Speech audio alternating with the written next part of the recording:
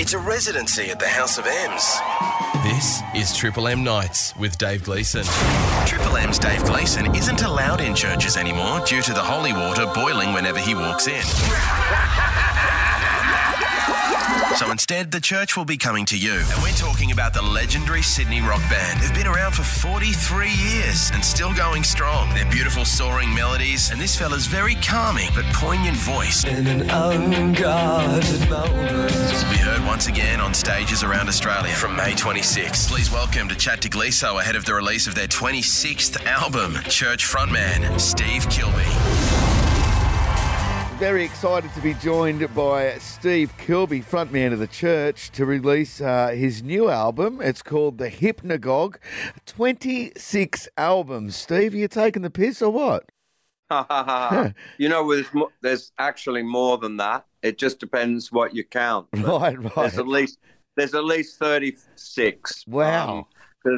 Because there's like ones where Liberation released these albums that were like acoustic, and there's compilation albums, blah, blah, blah. Our albums only came out on our own label and stuff. But yes, 26 official albums. That's fantastic. Did you always have that dream of being prolific? Was that something you wanted to do to kind of make your mark in the industry? No, I had a dream of being rich, and that didn't come true. So I said, damn, I'll be prolific instead. Keep having a crack.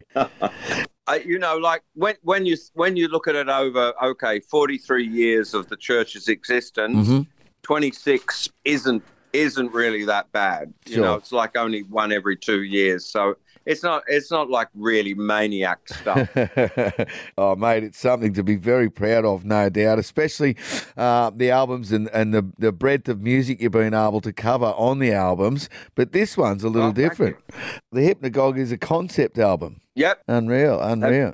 Have you ever done one of them? No, I haven't, but I've loved them. I mean, I'm a fan of Bob Ezrin, obviously, who did Welcome to My Nightmare.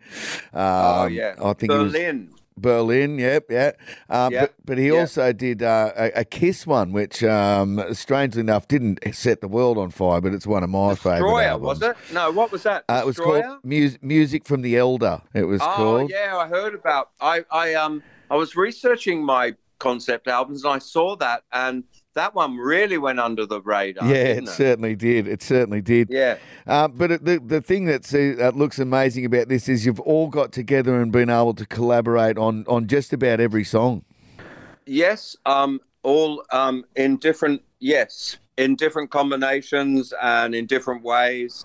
You know, some songs are more other people's songs than others. Right. But you know what I mean? It's like however we can do it. Some songs are, you know, it'd be completely a 5-way thing where we all sat there, and others are kind of like people have come up with a little bit and then the rest of us jump on. But we, however we work, yes, it's a collaborative effort, and that's a really important thing. And we found that playing live as well, the collaborative nature of teamwork. And everybody sort of like a football team, you know, to use that tired old analogy, you're better off to have you've got to have a team of people who are all going to, you know, pass the ball and have their other players' backs. It's no good having, you know, 18 Johnny superstars running around doing whatever they like. Yeah.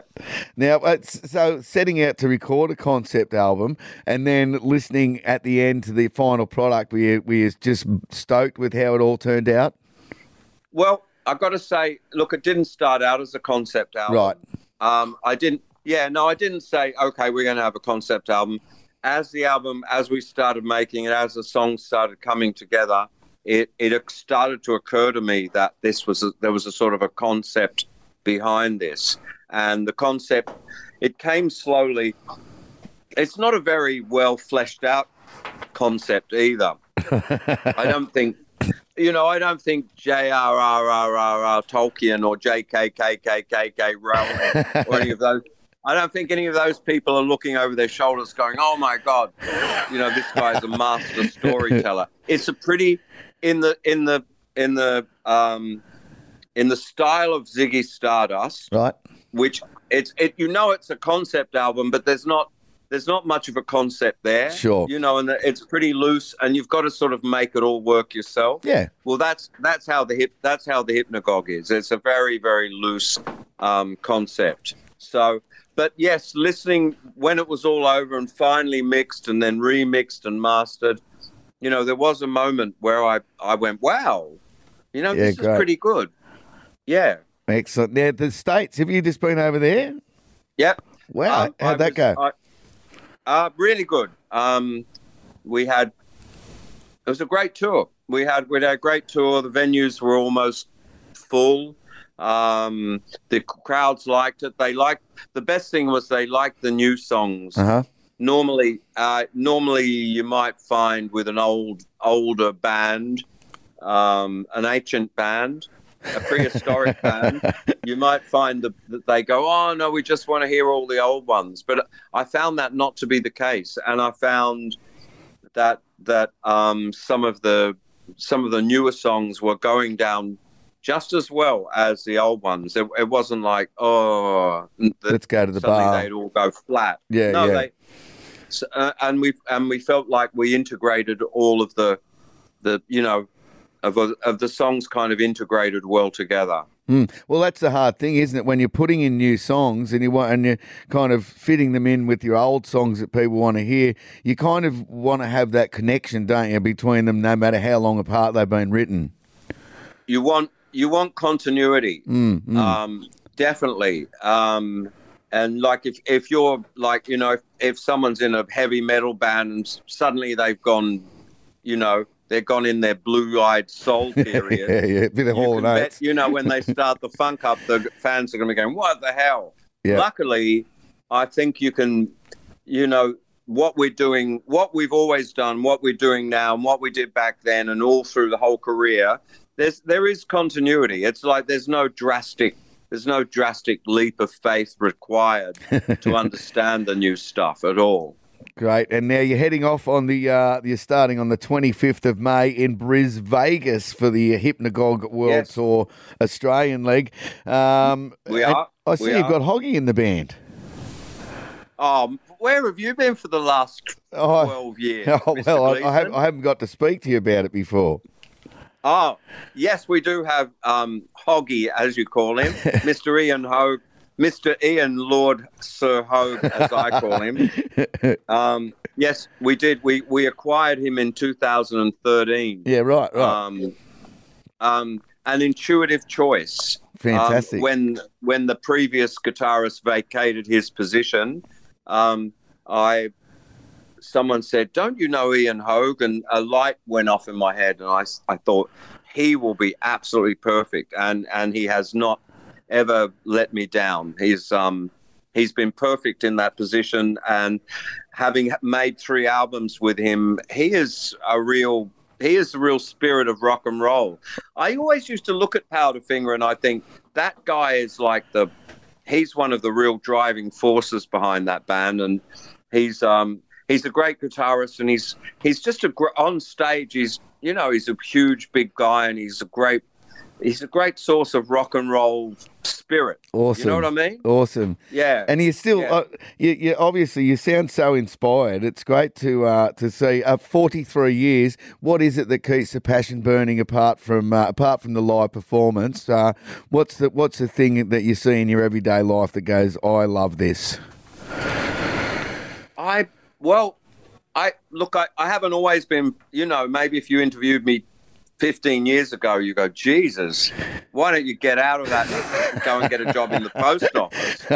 Right now, I'm because this album was received so well. We even got really good reviews in England. England's been ignoring us for a while. Right. Suddenly we're getting 8 and 9 star out of 10 reviews. Wow.